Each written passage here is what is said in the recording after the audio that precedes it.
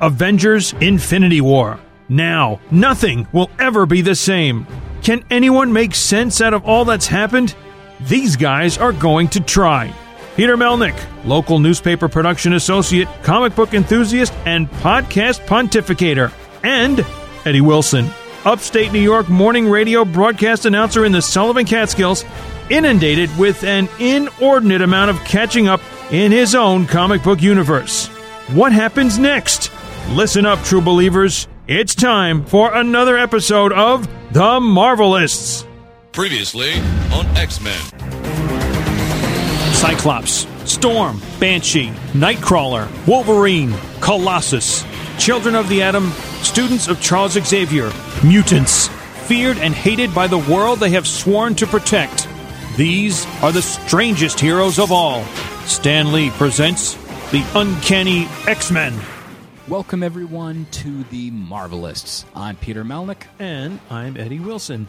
And before we get into the usual rigmarole of today's episode, which includes the discussion of 2003's X2, X-Men United.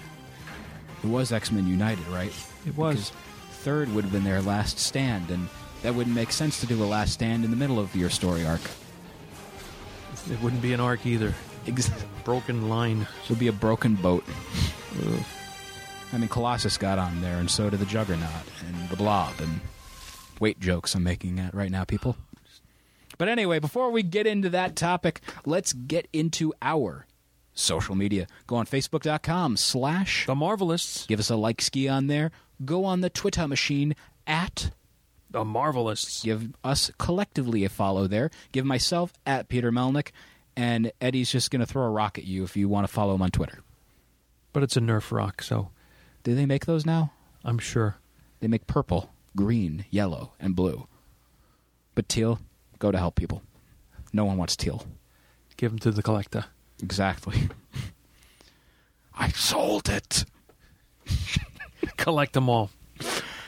Also, give us a follow on Instagram at The Marvelists. Give myself a follow at Peter Melnick, and yourself At Eddie9193. You can also send us an email in our email bag, themarvelists@gmail.com. You can also go on TuneIn Radio now, Stitcher Radio, and iTunes. Rate, review, and subscribe. When you're on iTunes, people, do that. You going to do that? You're doing it. Cool.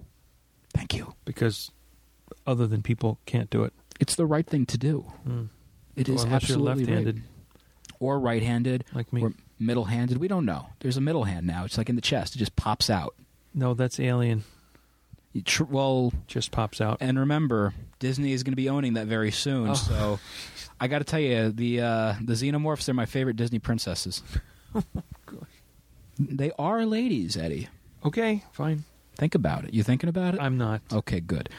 Like the song said from the Muppets, moving right along. When you're on Stitcher, go on Stitcher.com/premium and use the promo code at checkout. Marvelists. And what you'll be getting is a free 1 month of Stitcher Premium. And when you have Stitcher Premium, you're going to get a crap ton of content on there. Not just being able to listen to our show, which you can do in your free version, but you'll have a crap ton of other content. And I keep saying the word crap ton because, to be honest, it really is. It's a metric ton of crap. It's also your word. Well, yeah. We can't take that away from you. I was trying to go with Much the as Heston, I have tried. No. the Heston quote, my cold, dead, crap ton hands. Crappy hands. I'm like Dr. Strange. My hands are crappy now. Oh. But they could be fixed with the power of magic. Yeah, but you don't want to wind up. Never mind. But when you go on Stitcher, you're going to get all that content, such as the WTF archive with Mark Maron. You're going to get Weird Al Yankovic's concert library from his most recent tour in 2018. And you'll also get Wolverine, The Long Night, which, Eddie, you loved listening to. You were a big fan of it just as much as I was. Yeah. And it's a very compelling story. It's typical with the X-Men. That's what I love about the X-Men mythos. There's so many different stories, and in so many different mediums. Comics, movies, television, video games, now a podcast. Did you ever think that would be an option? No, not Pop-up really. books. Pop-up books go back with the a long way back, and with they're claws. still. No, I remember my first pop-up book was actually when man landed on the moon. Growing up as a kid in the 70s, got my first pop-up book, and it was the Apollo moon landing. And at different intervals, there were parts where you had the spaceship attached to a little wire inside the book. Very cool stuff, and they're still doing it. But that's my first. See that you just triggered a memory. Happens. This is the specialness. Good shot. This is the specialness of the Marvelists. This may be about at least our 25th. Have we kept score on how many podcasts now? No, but one day I'll check it. Okay. But we're probably in that area if we've done all the movies. Now, you won't get pop-up books on it, but with Stitcher, Stitcher.com/premium, use the promo code at checkout Marvelists, and you'll be able to get 1 free month of Stitcher Premium. And if you want to stay on, it's only, I know, $4.99 a month. Exactly. So, Stitcher.com/premium, and use that promo code at checkout. Marvelists. And also, Eddie, yeah, we've got something special in this episode. At the very end, we're going to be playing our interview that we conducted at Terrificon 2018 with Arrow showrunner, as well as X-Men Gold writer Marc Guggenheim. And Marc is an absolute pleasure to talk to. Really, really chill dude. And I got to tell you, it was... First off, I recorded the interview twice. I botched it during the first one because it wasn't recording, and that happened. However, Marc was very, very kind to sit back down and do it again. Sympathetic to your puppy dog eyes. My plight. Your quivering lips. Just much like the quiver that Oliver Queen on Arrow has. Exactly. Don't miss the Marc Guggenheim. Or Ruffalo, which you should also listen to, by the way, people. Oh, what a reaction that got. Exactly. And it may still be getting. Even before we get into our topic at hand of X-Men 2, or X2, if you want to be cool, like all the cool kids saying X, we got to speed things up. We just got to say X instead of X-Men, because that's way too many syllables. No. But before we talk about X2, let's talk about one of the big news stories that's going on right now. Mark Ruffalo was recently on a podcast called The most recent issue of Entertainment Weekly, Brie Larson decided they should break the internet, and what they did was they released a few photos from the set of Captain Marvel, as well as the cover, which a lot of people, before the cover was released, everyone was worried, oh no, what are they going to do? They're going to have the green costume, not the red, yellow, and blue. Green? No. Well, people, they did have the green costume, as you saw in the photos where she's with the Star Force, but also on the cover, she's rocking the red, yellow, and blue.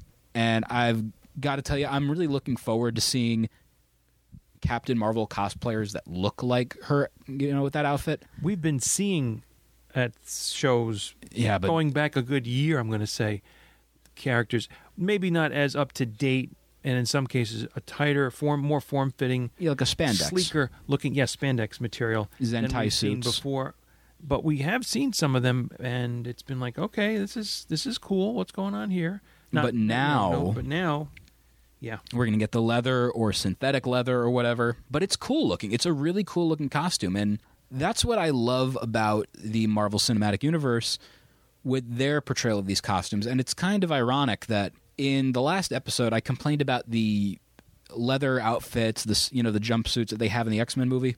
Yeah. But the reason I don't like those as much as I do these is because of the fact these are still maintaining a semblance of what the characters' costumes look like. Yes, it's made out of leather, whereas the other ones are made out of spandex or whatever.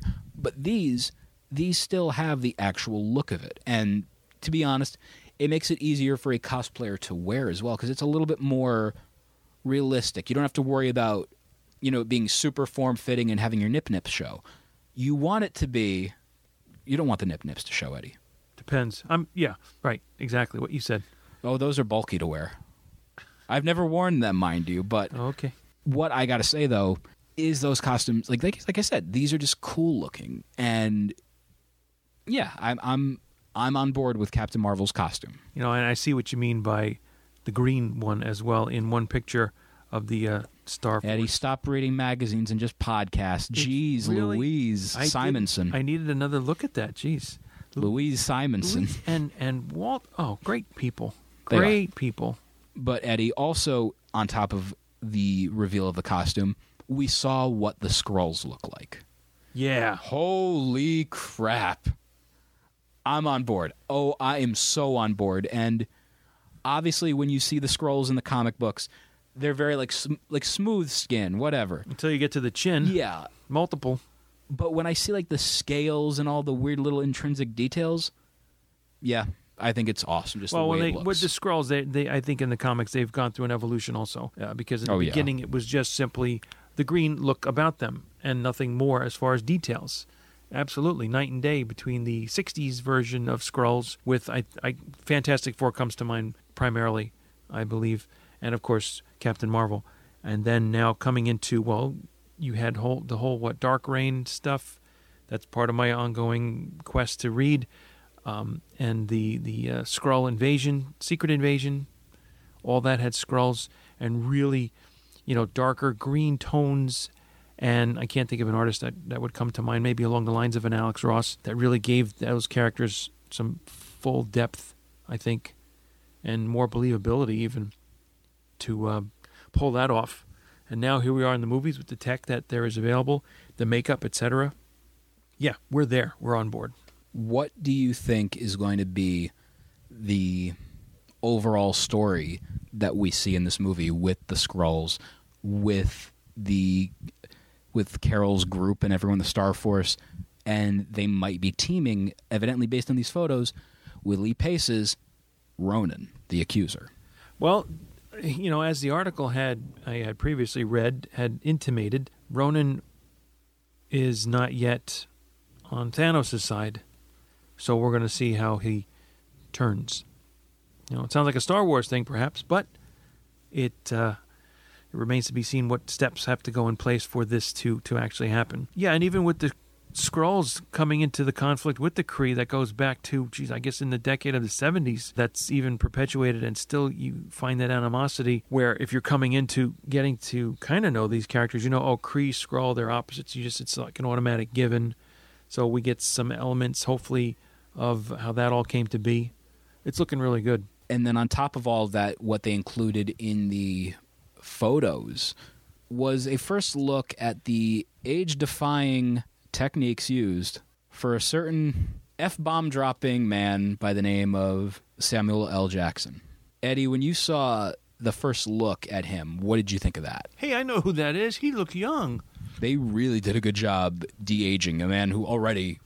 he's transcended time and space. Well, I'm trying to think now. They have done that to other characters, or I remember seeing a couple others that are... Hank Pym. Have been like that. Robert Downey Jr. Yes, Downey for sure. And of course, everyone's favorite Kurt Russell. Okay, that more recently, yes, exactly. As well as the aforementioned. It's really, really cool. And I'm interested in seeing how it's going to look in motion, because obviously you can take a picture of something and, oh, wow, that looks great. But you got to see what he looks like moving, his mouth moving, his eyes moving. And did I expect to hear the words, a de-aged Samuel L. Jackson? No, I did not. And I kind of like that idea. I think... They made it up. De-aged. Yeah, they... And I know they also... Disney is very big on incorporating actors who have passed on, as we've seen with the Star Wars movies with Grand Moff Tarkin, played by the late, great Peter Cushing. And to see him reanimated and brought back to life, that's cool. And real cool. Very cold. In fact, never mind. Too soon. Too soon? Too soon, Eddie. Too soon. I'm interested in seeing also what role that she's going to play in Infinity War 2 or Avengers 4, whatever we're calling it. Because we might actually know the name of the title.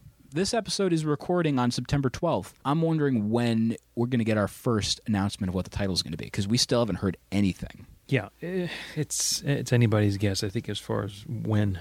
As they've stated, they've said it's going to be a title that scares us. They have stated that. Okay. So what could it be? I realize this is a topic that we've discussed in the past, but now we've let it marinate for a little bit. Yeah, and it's also within arm's reach, so to speak. But it's going to probably start off with Avengers, semicolon. No. Why would they? No. It's going to start with Marvels. Going to start with, Marvels and the. Marvels, the Avengers, colon. Keep that colon clean. This is the 5th time Eddie's given that disappointed look, and it's getting to be a bad habit, and I don't mean a nun's outfit. Oh, I just love penguins. So now, Eddie. Yes. I think it's time we discuss. Yes. X2. X-Men United. And that's how they build it, I believe. X2, X-Men United. That, I think, is actually on one of the photos that I would post accompanying this podcast. Do you remember the first time you saw this movie? Probably, and I do believe it was in the theater. The theater? Yeah. And quite a bit to take in, absorb, if you will, with all the characters involved and their continuation of who they were, and you kind of getting to know a little bit more about them and their characteristics and traits and so on. This is a movie that establishes the love triangle, the bizarre love triangle, to quote New Order, between Scott, Jean, and our hairy man, Logan. He is pretty hairy. Yeah. I was absolutely enjoying the hell out of the relationship between the three. They did such a great job. The nuances between all three. I especially love the absolute hatred Wolverine has for Scott. Right down to that scene with the motorcycle. Your bike needs gas. Fill her up. Or whatever. Yeah, no, that's pretty much spot on. Yeah, exactly. So great. Just there. But it kind of turns around at the end when we get to the end of the film. That relationship has a totally different look, and maybe not as expected as you might think. This is considered one of the greatest comic book movies of all time, and one of the best comic book sequels ever made. I'm partially in agreement about that. Yeah, I would say, at least in terms of a sequel, yes. I think this is one of the strongest of the X-Men movies. This absolutely surpassed the first X-Men for me. And I like this movie more for the fact that it also utilizes non-traditional looking mutants, especially with the introduction that we see within the first 10 minutes of Kurt Wagner, the Nightcrawler. Yeah. And man, he knocked it out of the park with this portrayal. Not the first Nightcrawler, by the way. There is another Nightcrawler in Marvel Comics history, but this is the one that in the Munich Circus, he was known as the Incredible Nightcrawler, which is funny how they use Incredible again, as he says it about himself in a couple of points in the movie. They got his character down from the skin pigmentation to, the accent. Adding the accent, the German accent, to, I believe, and not evident really in the comics, but the whole idea of the tattoos or scarring, designs chiseled into his skin, so to speak, that he had, which apparently were atonement for sins, of which he told Storm he had quite a few. Did you get a feeling of they were kind of pushing towards a romance between the two characters? I kind of got that a little bit. Storm and Nightcrawler? Yeah. I felt little parts of that. I'm just like, they would be cute together. Unless they put the whole faith component in there to help their relationship, I don't know. I didn't quite get that, or needed to maybe look at it that way. I think they were just trying to get to know who each other is, especially when Logan first met Nightcrawler. Yeah. Like, who's this? And, the addition of others. I mean, in all honesty, Alan Cumming is by far, I always hear the statement of Robert Downey Jr. is the definitive Iron Man. Hugh Jackman is the definitive Wolverine. Alan Cumming is the definitive Nightcrawler to me. Anyone else who portrays the character is going to have really big shoes to fill when it comes to the character of Nightcrawler. You can say that for the bunch of them, really. I get not Storm. Storm didn't have that power. She didn't have that commanding force that the comic book version has. You also had a different Storm in a younger X-Men movie that came out later. Was it Apocalypse, I believe, or Days of Future Past? A different version of Storm? Again, like she was a nothing character in that movie as well, from what I remember. No, she was just a child and developed but then she's got the characteristics. She's older in that. Yeah. I thought she was younger. I believe in Apocalypse she shows. I haven't seen the movie since it first came out. Yeah, so those will get our future watching. Yeah, we will be doing a redo of that. But I remember, she was a part of the Four Horsemen. So definitely an Apocalypse. Yeah. Okay. So when I see her, I'm like, she's really not that. What Storm should be is she's just as good enough to be a leader if need be. And she's been leader in many iterations of the X-Men. Yes. And she has that forceful, commanding nature to herself that I feel Halle Berry's portrayal, she doesn't do justice. And Halle is an amazing actress. Yeah. Incredible talent. Not great as Catwoman, mind you, but she rules. I love Halle Berry. But in these movies, she's just there. She's an ancillary piece. And I want more of that character. She's not given the leadership role. And exactly. So we don't have, and we don't need a who's the leader of this group conflict. And you don't need that, but you didn't can really, and you didn't she really can be the see backup that. plan. Yeah, if need be. Yeah. But she also was the go-to, I think, and the first person, if I recall, that piloted the Blackbird, the X-Men's ship. I believe so, yeah. So she had that under her belt, kind of thing, which is good. So she was in control or in command of that, as well as the elements and nature, and I don't think you needed to bring out her character as much.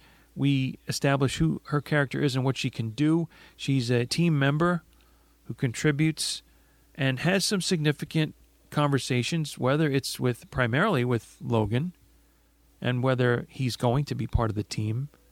Then be a part of the team. If you're going to be with us, be with us. Right.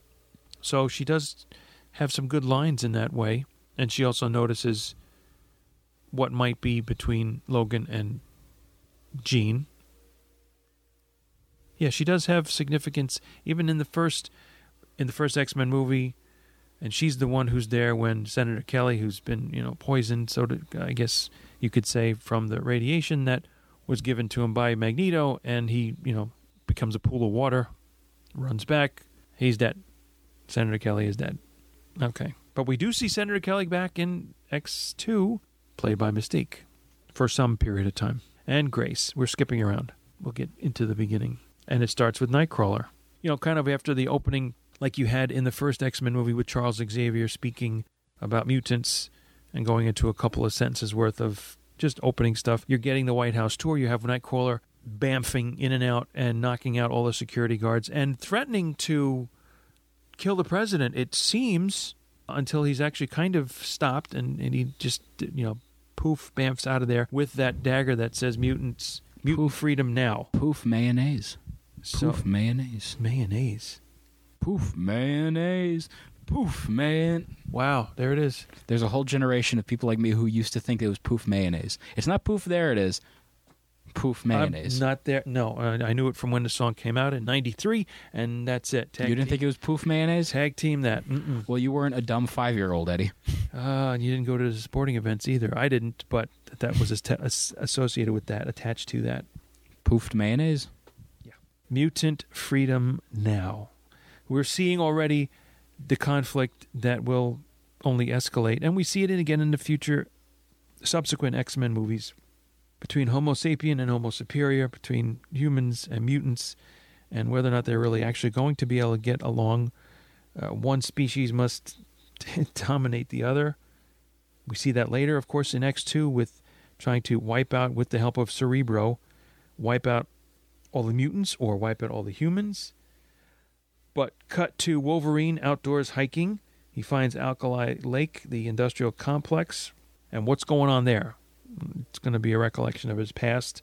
Finding Storm and Jean and Scott on this field trip and getting some hint as to what Jean's character is going to turn into, because her telepathy is a little off and her dreams are getting worse. And then, of course, you're introduced to another character, that of first name John, but real name as Magneto asks him, Pyro. I'll be honest, Pyro is the most useless character in this entire movie to me. He's just a do-nothing character. He's a poopster when they're coming out of the Drake house, and all he says is he's the worst one of all and throws fireballs around. All he does is... blows up police cars. He obviously causes the big scenes, but to be honest, another character could have done that. He doesn't really have much character development, and he's just there. Well, he was part of the villains, the bad guys in the circle of X-Men lore. Yeah, I get that. And maybe not as much in the comic books either, but perhaps it was something where, he gets used in the next one we'll be doing, The Last Stand, which will be a face-off with Bobby. And maybe just showing different degrees of mutants and which way they go, their powers, which way they're leaning towards. Rogue is in the middle. She wants to, in the third movie, get the cure so that she can be able to touch Robert people. Smith's group? And not, Robert Smith's group. It's Friday. I'm in love. Mm-hmm. And get to be able to interact with other people without killing them, without always having to have gauntlet gloves on, up to the elbow. Man, gauntlets in the Marvel Universe are just not a good Rampant. thing. No. That's why I tried to preface it. So what I also stopped for a minute was, and not to be coincidental or cliche, is Xavier is able to freeze everything that's going on. And that happens later, actually towards the end of the movie. We have the appearance of Senator Kelly. Wait a minute, what happened? I thought he died. Well, it's Mystique, actually. So he meets up with Colonel William Stryker. Wolverine comes back to the mansion, meets Bobby, and they start to develop a relationship, actually, as well. Which it's cool seeing the relationship between these two characters build up on the screen, because also it leads to great lines like, how do you two... We're working on it. Yeah, that's right. It's with Rogue in there, yeah. Yeah, it's just like cute little things. Like the audience is like, that's funny. That's funny right there. Now, I got to tell you, there's something that I didn't pick up on maybe in an initial viewing, but this last one recently, with seeing Magneto in his plastic prison, reading The Once and Future King, and Stryker coming in and subduing Magneto, and now you see the back of his, meaning Magneto's neck, and a circle there where some liquid is dispensed into that as if to control him. If I'm being honest, that is the most brutal takedown I've seen of a character in any of these movies. Just the way they knock him down and just... Yeah. It's vicious. It's absolutely there, yeah. And then you factor in his whole backstory of the abuse he had in the concentration camps and all that, and it's just... It's messed up. It is. It's brutal the way they do it. It must be some kind of, truth serum, because Stryker says to Magneto, now let's talk about the house that Xavier built and the machine called Cerebro. So there's that manipulation that's going on. And in some cases, you're not sure whether to believe Magneto is actually going to be on the side of Xavier. He's, of course, on the side of the mutants, but a mutual threat or enemy is in the form of William Stryker. And so the line that comes in a little bit later that he says when Xavier visits him, "You should have killed me when you had the chance." That line jumps out at me. He's such... This is, again, another movie where Magneto has some valid points. He does. As they've coined on Jane Miles' Explain the X-Men. He has many valid points. And you find yourself... I believe that physical abuse is what helps you root for this character eventually. I agree. It's a redemption of Magneto, and to include this character in so many movies is a really bold move, because it also makes him into that important figure in the mutant movement. You don't see a lot of villains reprise their role. You obviously see Thanos in the Marvel Cinematic Universe, but do you see, for example, let's say the Mandarin again? Where's the Mandarin, Eddie? That's what I've been saying. How many weeks now? Just once. Where's the Mandarin? Yes, no, not once you saying that, but I digress. Once an episode. It's my quota. It's there, but it's not there. It's there, but it's not there. It's complicated. And I say, It's Foghorn Leghorn, now visiting the Marvelous. I am quite the blowhard, so... You're a chicken, and I'm a chicken hawk, and I'm going to eat you. I think it's interesting to see a character make so many appearances, but also have that redemption arc that he gets. Yeah, that's not prevalent in many characters, but this is quite exceptional. And the friendship, that is still actually there between Eric and Xavier. When he tells him, I messed up, I told them everything, you do see that remorse in his eyes. To a degree, yes. Yes, you do. He's still a messed up figure, but man, he does... I say he does have remorse for it. Because it's doing bad against mutants in what he has done by giving Stryker all that information. So there's, I think, the regret and the remorse. And it happened to affect Xavier also. You're also soon thereafter introduced to the sidekick of Stryker in the form of Asian actress Kelly Hu, who we are told is named Yuriko. Not Eureka. Yuriko. But we only hear as Yuriko, who we know to be Lady Deathstrike. And I've got to tell you, a lot of these movies, it's once again, a bold decision to kill off a character because you don't know the reaction these characters are going to get. In this, no one was clamoring after her death for, why'd they kill her off? I wanted more of Lady Deathstrike. Whereas on the flip side, you have a character get killed off in the form of Killmonger in Black Panther, and everyone's like, wait, you killed him? We wanted more of this guy. Why'd you kill him? That's stupid. Yeah. And it's an interesting decision. You see these characters get killed off, and they don't know the actual reaction to this stuff. They don't know, this person's going to be killed off and actually have a positive reaction. Well, who we thought was killed off, I believe, in the first X-Men movie was Mystique. But no, she's back in the second one and does her usual thing, whether she's impersonating someone else's voice or looking like another female or male character, and to the point where she tries to get intimate with Wolverine, who feels, and you see the 3 claw scars on her stomach.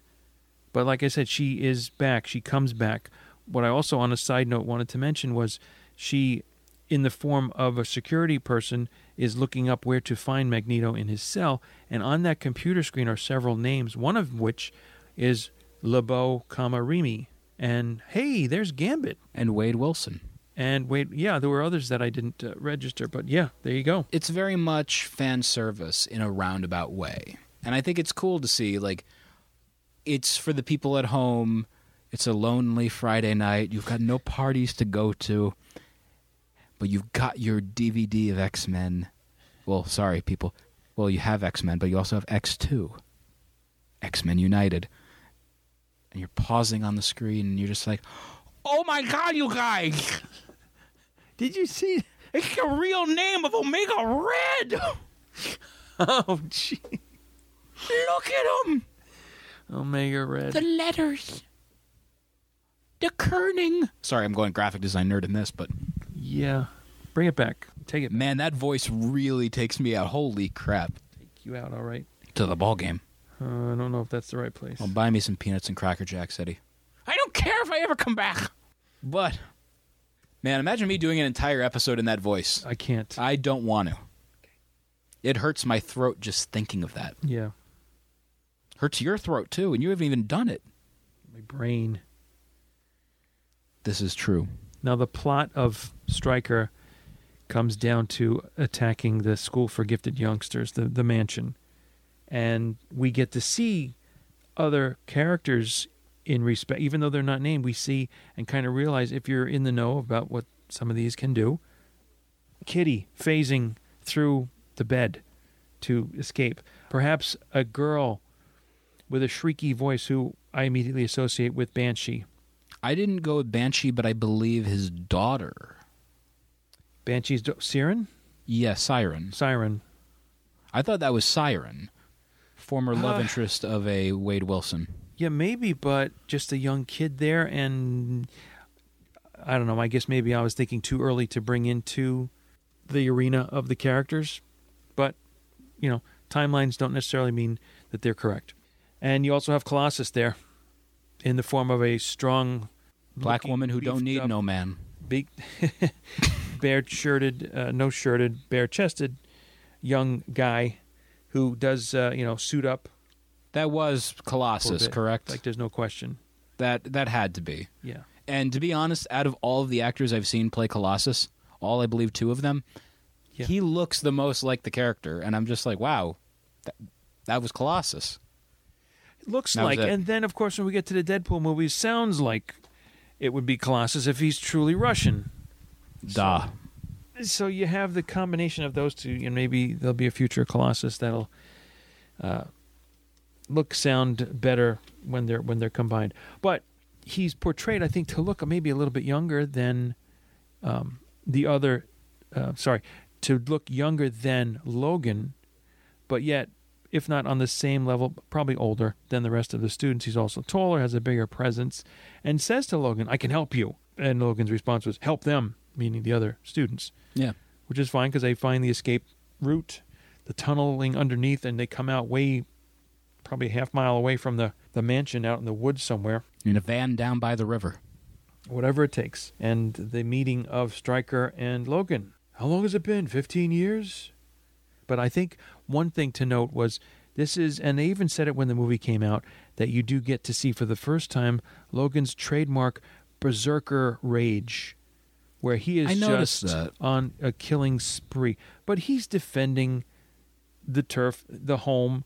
It's not to the point of a Deadpool thing where it's, blood flying and slashing everywhere, parts going. And no, you're seeing stabs, and that means dead, done, etc. Whether it's crouching down, waiting for the soldier of fortune and Wolverine's claws going into the top of his shoe, or straight up in the chest kind of thing. He's doing what he does best. And what he does best is not very pretty. Or nice. And you also see how Logan does not remember the Alamo, what's going on, or otherwise. But yet he knows how to hotwire Cyclops' car with just one claw so that they can make their escape after Bobby puts up that big ice wall between Stryker and Logan. Would you say that the wall, if formed in a circular fashion, would create an ice hole? That's a play on words, and I didn't come to play with that.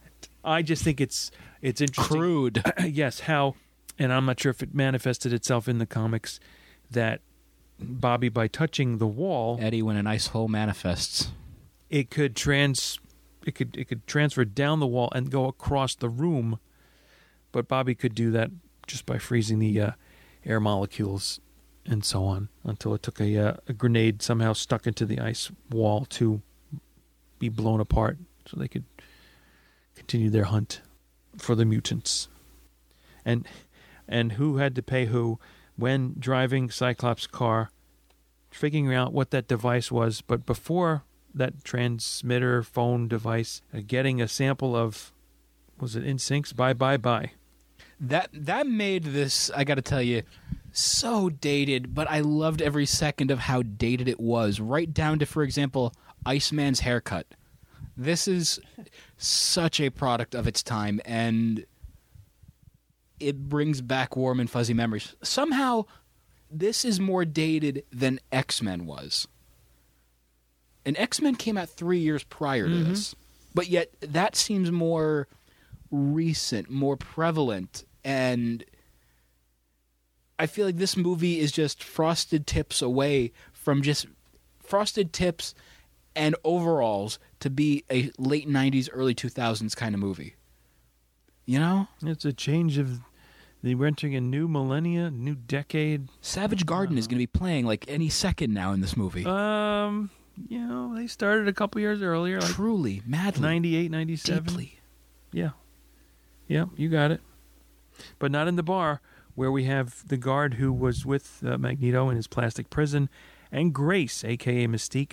Please note on the television screen an interview with Dr. Hank McCoy, on the whole mutant boy, thing. oh boy, did not look like a good enough Hank McCoy. I'm sorry, but when you have Fraser, playing the role. They just had a no, not even where you would really hear too much speaking on that character's part, but just just a warm body. Oh, for God's sakes! Took that. Yeah, you get the point. Oh, for God's sakes, Niles. Mm-hmm. That was the joke, people. Here we are. Well, no joke that Stryker did succeed in kidnapping Xavier with putting a neural inhibitor on his head, and a former pupil who's Stryker's son is dilated for sure, is in the form of Jason, and the plot which will soon ensue and unfold of capturing or getting all the mutants, because that was the original Stryker plan, who believes that Xavier did his son more harm than good. So he's hell-bent on destroying all the mutants. From your perspective, do you believe that to be the case? It seemed to be what and maybe out of fear and not being able to control them was his whole motivation. Especially with what we find out later in movies such as Wolverine Origins, X-Men Origins Wolverine, rather. Oranges? Yeah, they're good, and lemons and grapefruits, oh my. Just delicious. Just watch, too much citrus is no good. I agree. Wears down the enamel in your teeth. But, again, we go back to what comes next that I have is controlling Yuriko. Same idea as with Magneto in the back of the head, the back of the neck. Just whatever this liquid type thing is that keeps them under wraps. And here comes, well, I don't know where they got the number from, but Mutant 143 is Jason, his son. Hey, I knew that was coming. Okay. And he is no small feat to overcome, because he is able to make Xavier think that he's speaking to a little girl. And they're both in the room where Cerebro is. Cerebro, Magneto, Cerebro, Magneto. Let's call the whole thing off. Shout out to Riff Tracks for that wonderful joke. So while things are cutting back and forth in terms of scenes, and I don't mean just with Wolverine's claws, but we're at Bobby's parents' house now in Boston, and him being called Professor Logan, and the whole trying to explain to Bobby's parents and siblings about this mutant thing, and his mom saying, have you ever tried not being a mutant? Like it was a switch you can just turn on and off. That's an interesting line, and you go with the whole aspect of the characters in the X-Men universe, that they're a parallel for the civil rights movement. They're a parallel for this. They're a parallel for that. Yeah. And the other thing. It's a parallel, to be honest, of if someone is gay. And that's the line, have you ever thought about not being that? Well, yeah. For some people, that's not possible. No. For all people, that's not possible. In your nature, in your genetic makeup, if that term applies. And yeah, it's once again the parallels you see, and it's interesting, and it's an interesting choice that scene is happening with Bobby, because in the comics, the continuity, Bobby Drake is now gay. So to have that kind of line and to have that kind of context behind it, it's almost like a giveaway for what this is, like for the future. For the future, yeah, which you don't see that right in the context of the movie, I don't think. But in the intercutting of what's happening, where we're back to now that guard that hooked up with Grace with Mystique and was injected with, well, what's going to make the iron content in his blood go up. But he goes to bring a tray of food to Magneto, and as he's going there, his fellow guard, who's at a computer, a desk, and scanning as he's walking through, there's something that is detected, but then it goes away. Like something was up when this guard with the tray of food was going to go to Magneto. Something was warning the other officer, but then it cleared up, so he was okay to go in. So it was kind of odd how they decided to do that little thing. But Magneto realizes what's happened. Mystique is helping him to break out. The line is too much iron in your blood, which he then extracts from the guard, causing his death. Right. And 3, like atoms, proton, neutron, electron, circling in the form of small atoms or metal balls, start tearing apart this prison of plastic and glass. He's able to make his breakout, and these spheres of metal can become stepping discs, so he can cross from his prison to the main building area and make his getaway. And get away he does. So yeah, absolutely. Throughout the full movie, we're finding little pieces of development on the story. Like it was already said, the Storm and Nightcrawler thing. They have a conversation about the markings that Nightcrawler has. They're for his sins. Storm saying sometimes anger can help you survive, which in her case would have been true. But Nightcrawler responds by saying, "So can faith." Yeah, and we see that mostly in the fact that he prays. He has a rosary, the crucifix hanging at the end of it. Even a couple of other instances later in the movie when he's teleporting, for example, into Cerebro, which he doesn't know what it looks like.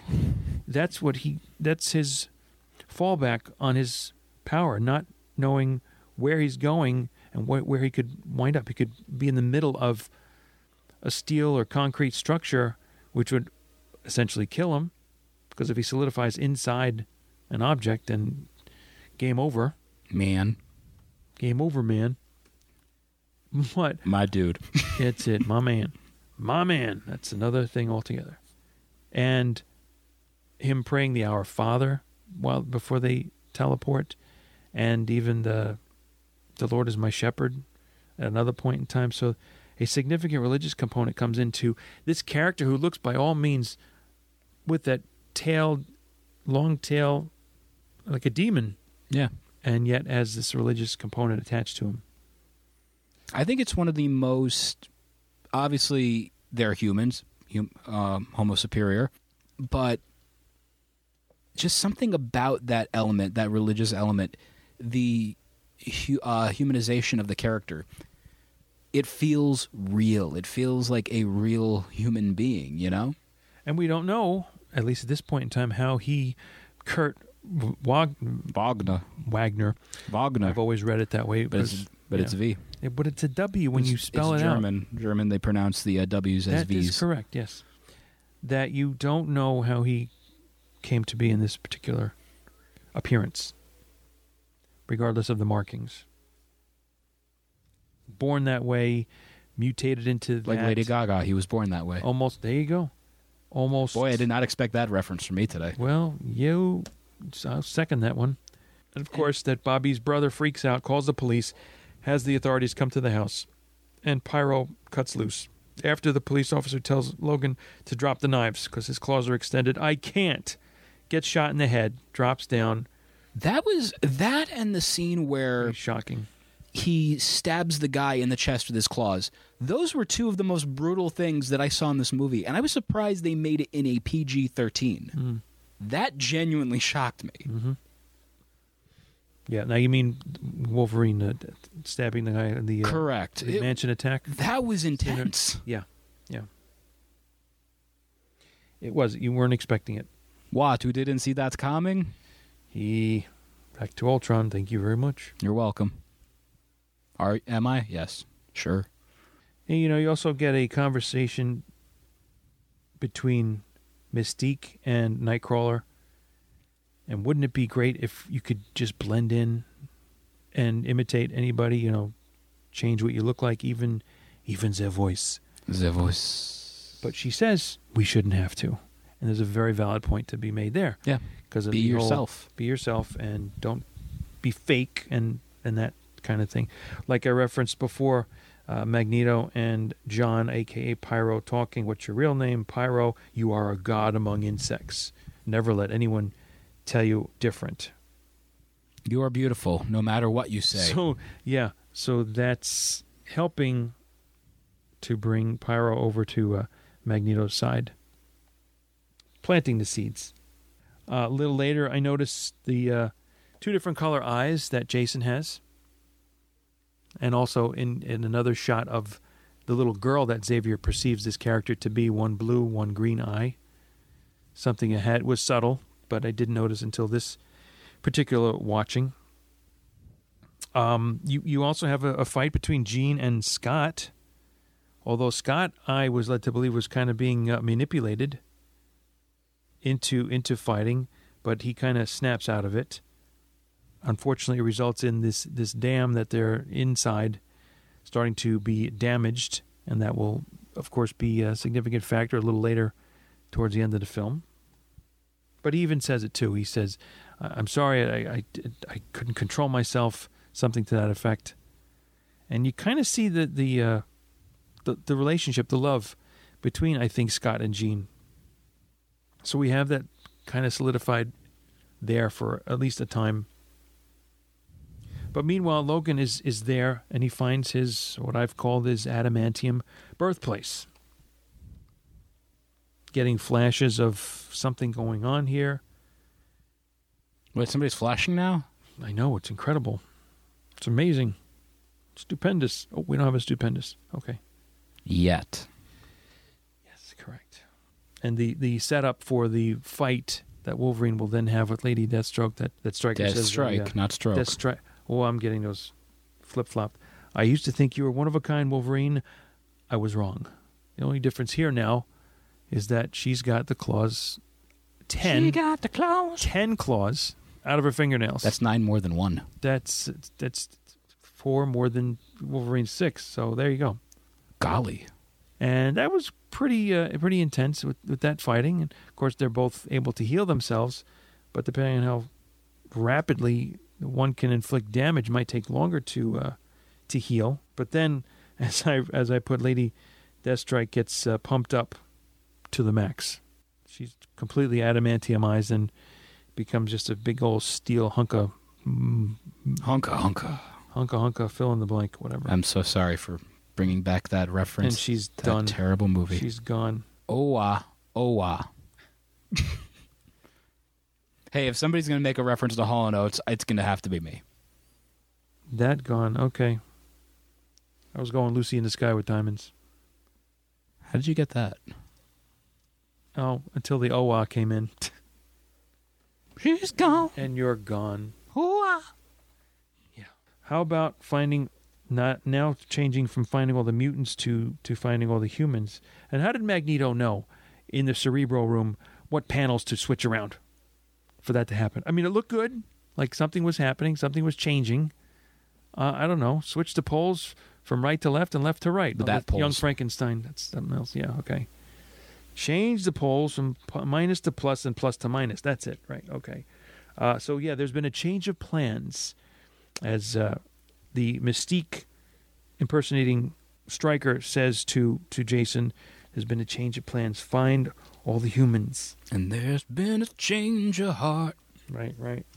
R.I.P. Tom Petty. A reference now to the Tom conversation. Petty and Heartbreakers. Yeah.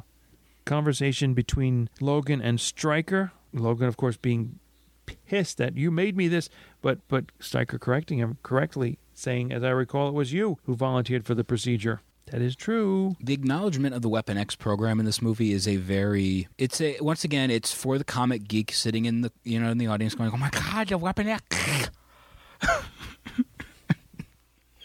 I never thought that, but that's all part of the catch-up to and a great condiment it is. It is. And catsup. Ketchup. Mm-hmm. Catsup.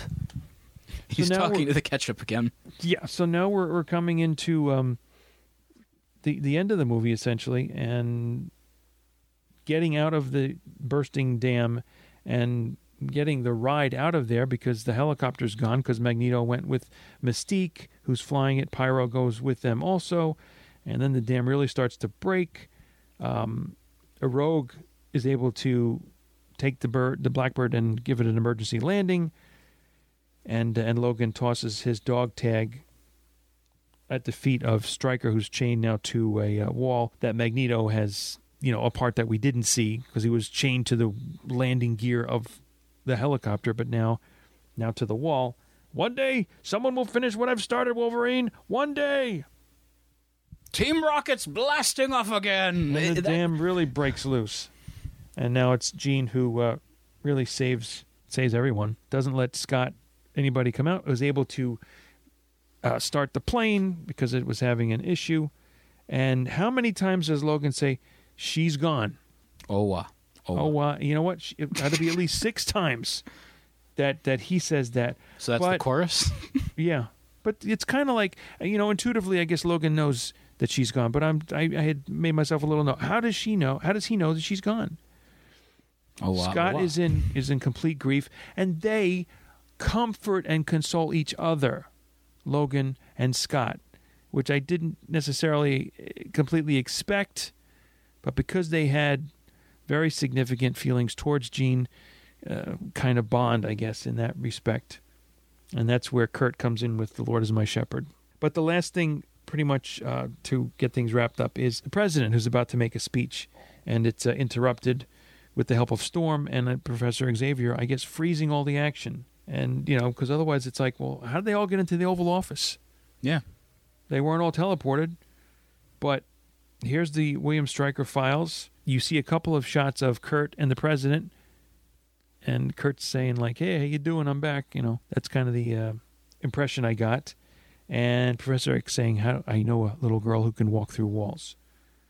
And that the war is coming, and that we're here to stay, Mr. President. The next move is yours. And Logan finishing up that scene by saying, we'll be watching. And now you go back to the mansion with Professor who's looking out the window. After speaking with Cyclops and Wolverine, the class comes in to get started, and he mentions T.H. White and the once and future king. So that reference comes back. And finally, Jean, on a voiceover, because you don't see her, you hear her saying, mutation, it is the key to our evolution.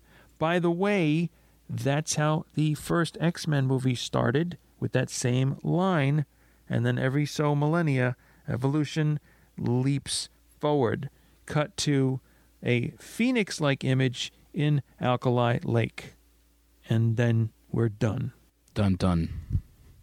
That was terrible, Peter. So now let's get into our overall take on what we thought of the movie.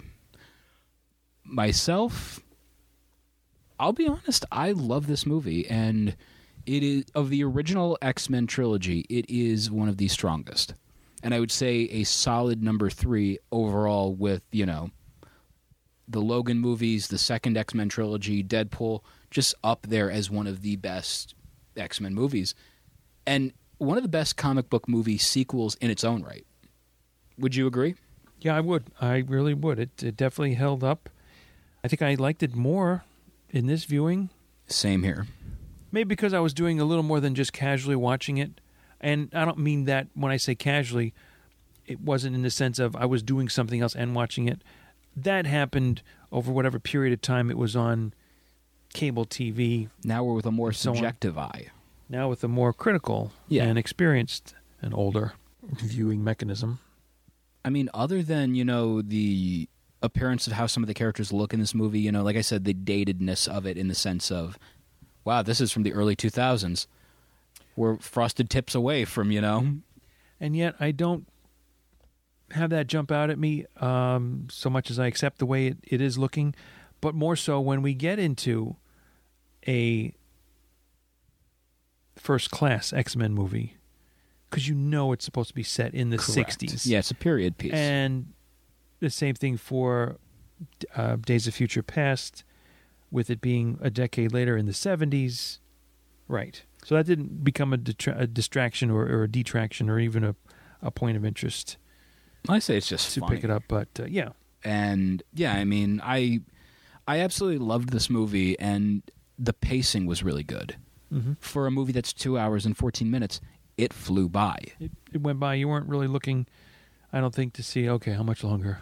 You're intrigued by the characters. You're enjoying the relationships between them.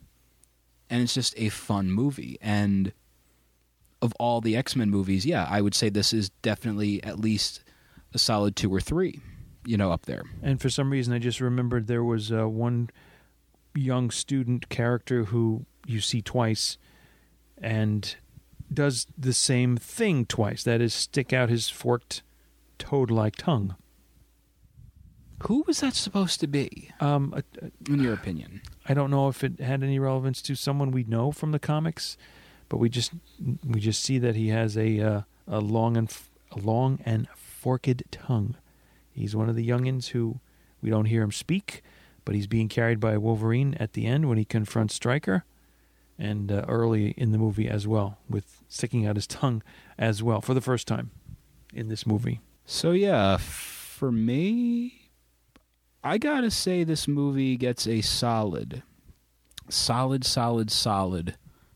4 out of 5. And just a good film, just really cool. And if you want to watch this, give it a watch, obviously, because you're listening to this show, you might as well have watched the movie. It rocked. They absolutely knew what they were doing, and it did set a precedent for what is a good comic book movie sequel. And this movie really isn't talked about that much as it used to be, which is a surprise. But would you say that the lack of this movie getting talked about is because of the increasing number of comic book movies? Like Blade number 2. Blade 2 is considered one of the best superhero movies, comic book movies. Mm-hmm. But again, nobody talks about that. And that's news to me, but we're going to get into that in the month of October. We sure will. For sure. I definitely enjoyed watching this again, learning a little bit more and getting a little more sense of the characters, which was terrific. I'd give it at least a 4. I'm going to go 4.25. Because you got to be one step ahead of me, huh? Mm-hmm. Yeah, or a quarter step. I was actually going to go 4.25, to be completely honest. Well, so now you're going to go 4.5. Now what? Sure.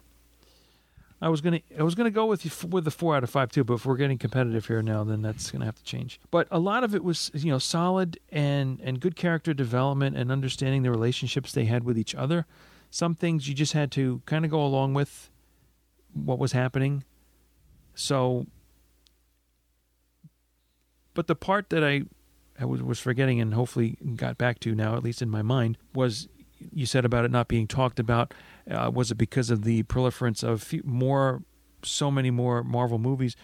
I don't know if it was so much that as the X-Men movies were of their own on the side, not all part of the MCU.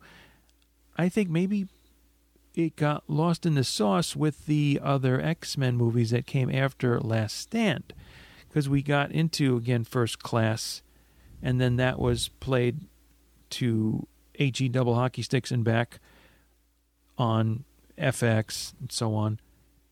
So as someone who doesn't watch TV, man, oh man, am I lucky. you got to know that group of characters with the old school yellow and black costumes, which are good for the time and so on, and then ones that follow there. So you're getting more accustomed to the general public, I think that's watching these things, used to seeing what they look like in those incarnations. But going back to this was a treat. Was, I think, really, really good to see all these characters and how they interacted with each other. I'm not sure what else could have been done with them since it was over 2 hours. How far do you want to go? But you've also got now some setup, maybe some pieces that you didn't have a full puzzle with respect to Wolverine, with respect to Stryker, just to name 2 characters. There's no, I don't even think, inkling of a Weapon X or Weapon 11 or what will develop into Deadpool. Not yet. So now, Eddie, before we end this episode, we want to bring you over to our interview with Arrow showrunner and X-Men Gold writer, Marc Guggenheim. Let's do it.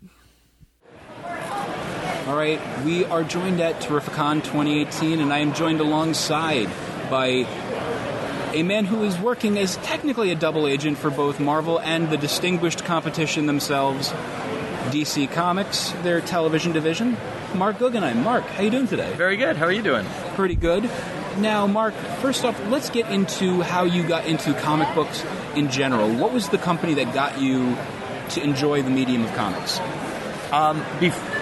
when I was first growing up, it was DC. In fact, one of my earliest memories was sitting on the floor of my bedroom flipping through a Superman comic. I don't even know how I got it. I wasn't reading because I was too young to read. I just was looking at the pictures and was totally entranced. And that was, like I said, it's one of my earliest memories. I don't even really remember how I got into comics. I was always into comics. And it was from there that I, sort of started to branch out. I got the Mego dolls, and I remember very vividly my memory of buying my first Mego doll. It was a Superman, and just the idea, I didn't even know such a thing existed. It was so exciting, and I bought it at this local, what was back then called a stationery store, which is, really where I got all my, original comic books. In fact, I own the spinner rack that I bought my very first comic book off of. I'm incredibly jealous of that. Yeah, it's my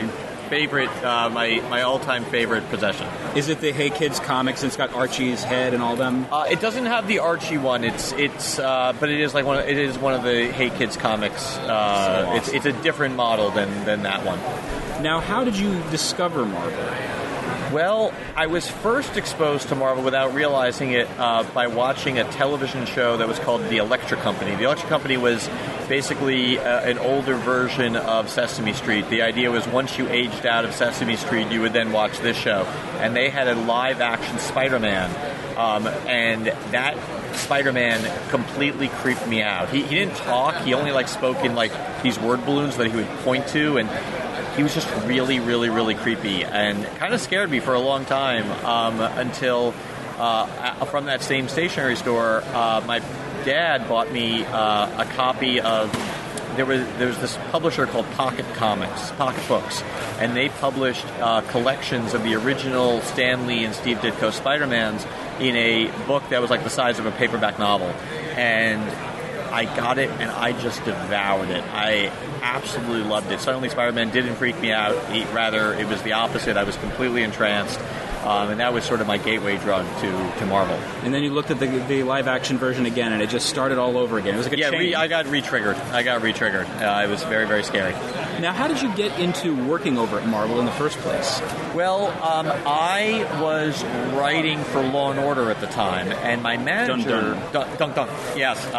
And my manager at the time, she somehow found out about a guy named Ruwan Jayatalecki, who was working at Marvel at the time. He was doing a bunch of different things, but one of the things he was kind of doing was being the, for lack of a better word, liaison between Hollywood and Marvel. And this was a time when Joe Straczynski was writing comics and Kevin Smith was writing Daredevil. So, those guys kind of opened up Marvel for quote-unquote Hollywood writers. And Law & Order was a nice credit, and she made an introduction to Ruwan, and then Ruwan hooked me up with Axel Alonso, who at the time wasn't the editor-in-chief, just a regular editor, and Axel bought my first, comic book work. Yeah, they opened the door for me, and Axel bought this Punisher story off of me, and he liked the Punisher script so much, he offered me a chance to write the Wolverine tie-in to Civil War, and that kind of is what put me on the map. Awesome. And ever since, I've been writing off and on. And you actually worked on Blade for a very brief time. Yeah, that was Tom. That was my first gig after Wolverine. Tom Brevoort hired me to relaunch Blade, and I'm proud to say we have the longest running. It's at 12 issues. It's the longest running, run on Blade. Now, as someone who works for the Distinguished Competition and is used to just these amazing kind of shows, some people have speculated whether or not Blade could come in as a television series. Oh, by the way, Blade was a television series. Jeff Johnson, Dave Goyer did a Blade television series. We try not to bring that up, Mark. We try not to bring that up. Just saying. I think, look, here's the funny thing. Blade is actually the property that I think really sort of launched this golden age of live-action superheroes, with the original Blade movies that Goyer wrote, and, Guillermo del Toro directed the second Blade movie, and I think,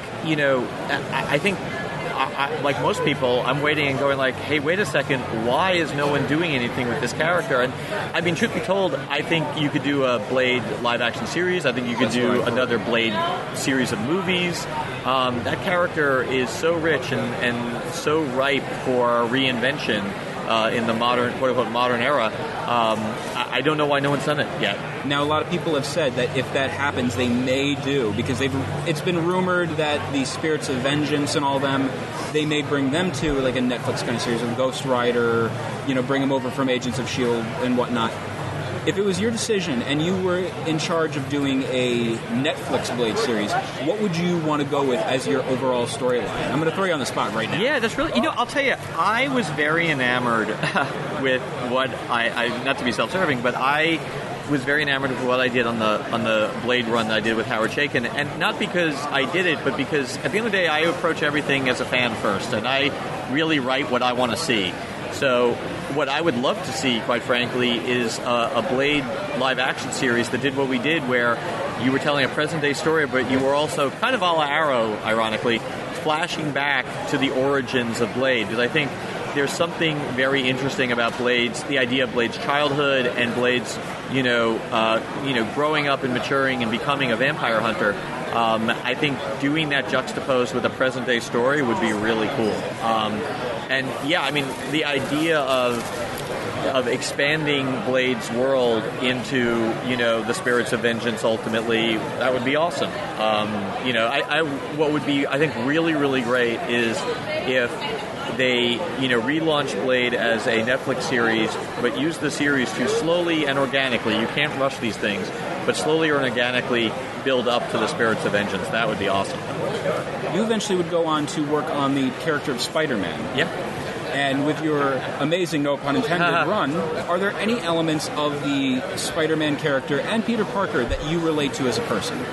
The Parker luck. I've been very, very fortunate in my career. I've had a lot of lucky breaks in my career. I feel like that sort of makes up for all the, unlucky moments I've had in my life. And sometimes it's like small things. It's like, it's just things just not going your way at a critical moment in time. But the Parker luck really speaks to me. When I was growing up, the fact that Peter was unpopular and bullied. I was bullied a lot as a kid. That really, really spoke to me. I was definitely one of those kids who read about Peter being bullied and, took some solace in the fact that it wasn't just me. And I think it's one of the reasons why the original, Ditko Stan Lee run spoke to me so much. Now, you had mentioned off mic that you related the Parker luck also this weekend to something involving Wolverine writer Charles Soule. Yeah, he and I were playing blackjack together. And look, Charles is actually a very good blackjack player. He really knows what he's doing. But I was seeing the cards he was drawing. I'm like, I'm not getting those cards. And I really thought, wow, this luck thing is a real thing. Because watching the hands he was being dealt versus the hands I was being dealt, I felt like, wow, this guy really has really good luck. Now, speaking of Charles Soule with his work on Wolverine, let's go drift over to the X-Men Gold stuff going on. Sure. First off, how did you get onto that title? I ask myself that question every day, quite frankly. Basically, I did an arc on Adjectiveless X-Men, which was the all-female X-Men team, and I did that for Daniel Ketchum and Mike Martz. And when Mike left and Daniel got promoted, and they were looking to relaunch the X titles, Daniel called me up and said, would you be interested in writing, X-Men Gold? I don't even know if at the time we knew it was going to be called Gold and Blue, but he explained that it would be a flagship X-Men title, and that's all he had to say to me. I mean, that literally is a childhood dream of mine come true. Now, as someone who is a big X-Men fan and watching the relationship through your run progress between Peter Rasputin, Colossus, and Kitty Pryde, I loved seeing it, and just watching all of it, it reminded me very much, the writing style especially, of like a Grant Morrison with New X-Men, Joss Whedon with Astonishing, and even Chris Claremont's run on Uncanny. Well, thank you. By the way, thank you very, very much. That really means a lot to me, because those are the three runs that inspired my Gold run the most. So the fact that there's even just like a tinge of those 3 runs in there for you it means a lot. I've been reading X-Men for nearly 40 years now, and my first issue of X-Men was Uncanny 139, which is the Welcome to the X-Men Kitty Pryde, hope you enjoy the experience cover. So I feel like I've been on the X-Men, or with the X-Men, as long as Kitty has. So she's a really important character to me. And you've done callbacks to certain moments in the history of the X-Men, and I read it a little while ago. I'm not sure if I'm remembering correctly, but correct me if I'm wrong, but you did reference Professor Xavier as a jerk, didn't you? Because I swear I remember seeing a splash page during your run with that. I'm trying to remember. I love that issue. It's so I great, absolutely isn't love it? that issue. I used to have a shirt with that. I know. That was I used to have like a patch, back in the day when there were patches. But I mean, he is a jerk, though. In that issue, he really, really was. I love that era. That Claremont Paul Smith run with the end of the Brood Saga was so fantastic. And just every issue had some new big surprise in it. No one really talks about the Paul Smith run, like just his art in general either. Like his art is fantastic. I love Paul Smith's art, and it was kind of like it was a revelation, quite frankly, when he came on the scene as a guy no one had ever heard of before, and bam, he's drawing Uncanny X-Men, knocking it out of the park. Now, speaking of really phenomenal artists, you actually get to work alongside Phil Noto on the covers. Who was the one that suggested to bring him over on the title? I think it was Darren Shan. Darren's my current editor on X-Men Gold, and he called me up and said Phil is going to be doing the covers for the remainder of the run. I was so thrilled. I've been a longtime fan of Phil's work. What I love about Phil's artwork is, first of all, his style is, I think, really unique and original. It's got this sort of soft, almost diffused focus look. And we were talking, offline about how he always captures these little snapshots, these little moments in time. And I think that's really, really accurate and on point. It's almost like 1960s style too. Yeah, it's fascinating. I love how just unique his voice is as an artist. He really tells a story with every cover. And I was actually looking at the cover of X-Men Gold 30, where it's the wedding issue, and if you look at the cover with an eye towards what's inside, you realize the cover's actually a huge spoiler. He's buried a spoiler inside the cover in these subtle little ways, and I kind of love it. It plays as a cover for this issue that's a wedding issue, but it also plays as the cover even after you've read the story inside. It's really cool. And it's almost like a new renaissance for the X-Men, because not just, in regards to on film what we may see in the very near future with the Fox deal, but just on the whole with the X-Men over at Marvel Comics. You have Ed Piskor doing X-Men Second Genesis. Yep. You have Matthew Rosenberg, who is going to be coming on very soon with Uncanny X-Men. Yep. And I want to know, first off, have you read Piskor's work on that new X-Men title, retro title? Yeah, I have. It's great. You mean X-Men Redesign? There we go, yes. Grand Design, sorry. Yes, Grand Design, thank you. Yes, really, really great. Awesome stuff. And he's really, you can tell he has a great love of those characters and the rich history the X-Men have. Now, since recently, much like how they elect a pope, we recently got a billow of a smoke of X up in the Marvel headquarters. And I want to know, is there any advice you would want to give to Matthew Rosenberg for working on the X-Men title? I'll tell you, the only advice I would give, he's already doing. He's already following, which is, it's very clear from his writing and his run on Astonishing and Phoenix Resurrection that he loves these characters and he knows these characters, and he does what I would have advised, which is just let the characters write themselves. Those characters, particularly because of all the years Chris Claremont was writing it, those characters have such specific voices and such specific identities that I think if you just listen to them, they really write themselves. What would you say is one of the hardest things of dealing with the continuity of the X-Men? Because there's so much. I know. And I tell you, I just recently got taken to task on Twitter by a couple of fans who felt like this interaction between Rachel and Jean Grey, adult Jean Grey, was out of continuity. And in part it was because I was going for this moment of snark that didn't quite play on the page the way it played in my head. But the other piece of it is like, even though I've been reading X-Men comics for almost 40 years now and read just about every X-Men comic there is, even with that body of work in my head, it is impossible to track everything. And I admit there are some fans who can track it. For me, I find it nearly impossible. And people are saying like, do your homework. I'm like, I've been doing my homework for 40 years, and you got to give a guy a break. There are issues like people are referencing like panels from 20 years ago. One exchange. I'm like, that's impressive that you have that knowledge. I do not. I don't have that encyclopedic knowledge. I would say I've got a pretty good knowledge base, but it's very hard to compete with the fans. So now, Mark, before we go, how can people get a hold of you on social media?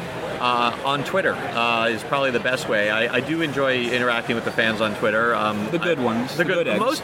I've been lucky. I would say the vast majority have been really, really good. And the interactions I've had with them are very positive. They can find me. The good ones can find me at M Guggenheim on Twitter. Very cool, Mark. It was an absolute pleasure. Awesome. This was really fun. Thank you so much. Once again, big thank you to Marc Guggenheim for guesting on this episode and taking the time to speak with me about his work on X-Men Gold. And if you are interested, definitely check out his run of X-Men Gold, which also starts with X-Men Prime, and then you go into Gold. Check it all out on Marvel Unlimited. I love the hell out of that run. And there's just so many cool little things, especially... The series is wrapping up right now, and you're going to be treated to the Phil Noto covers. And they are friggin' gorgeous, like I said during the interview with Mark. So, once again, thank you to Mark. And we'd like to thank you for listening to this episode today. And As always. Eddie, the next episode is going to be what? X-Men The Last Stand. I'm scared, Eddie. That movie was not good. Yeah, but Dabadoo. Another watch may help. Probably not. No. You must. I mean, Rotten Tomatoes gave it a pretty bad review, Eddie. Just saying, the score on there is pretty abysmal. Yeah, well, there are not Rotten Tomatoes always. Oh, but that movie was pretty rotten. Some were pretty good right off the vine. So, before we go, how can people get a hold of us on social media? I'm glad I asked that, Peter. I am too. Go on Facebook.com/ The Marvelists. Give us a like ski on there. Thank you. Go on Twitter at The Marvelists. Give us a follow on there collectively, and then you can also follow myself at Peter Melnick, and Eddie will just scream at you from far away. Would you, Eddie? No, I need my voice for my radio job. That's true.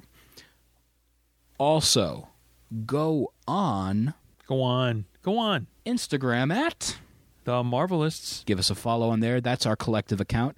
And you can follow myself on Instagram at Peter Melnick, and yourself? Eddie9193. And also drop us a line in our email bag. Questions, comments, strongly worded letters. We'll read them. We will read them. We will answer them. And we will enjoy it. I'm talking about the movie It. That's a good movie. Oh, MG. But also we'll enjoy reading your letter, I guess. I also, guess. The letter of the day is E. I'm sorry, that's being selfish.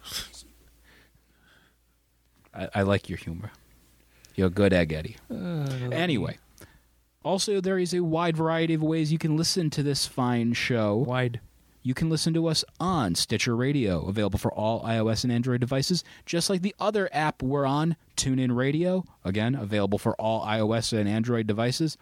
And if you're an iPhone user like myself, if you're an Apple user like myself, or even if you're on a Mac, or even if you're on a PC using iTunes, whatever, go on iTunes, rate, review, and subscribe to this show, and give a 5-star if you're enjoying what we're talking about.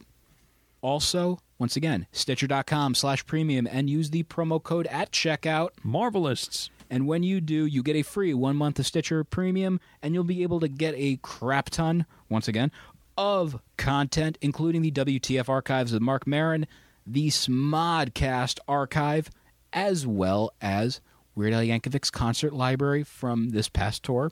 Oh, yeah, and Wolverine the Long Night. Snicked, bub. And if you stay on for Stitcher Premium after your 1 month has expired, it only costs $4.99 a month, people. That's chump change. That's maybe $1 more than the standard Marvel book or the cost of a regular Marvel event book. That's only for one book. Exactly. But we think you should sign up, at least for the first month, because then we end up getting commission for that partially. Hey, just being honest here, people. It helps support the show, helps support what we're doing. It helps out going back for uploading costs, because it actually does cost money to upload this show. It costs money every month. Costs quite a bit also for what we have planned in the very near future. So yeah, Stitcher.com/premium and use at checkout that promo code. Marvelous. Thank you. So, for Peter Melnick, I'm Peter Melnick. And I'm Eddie Wilson. Excelsior!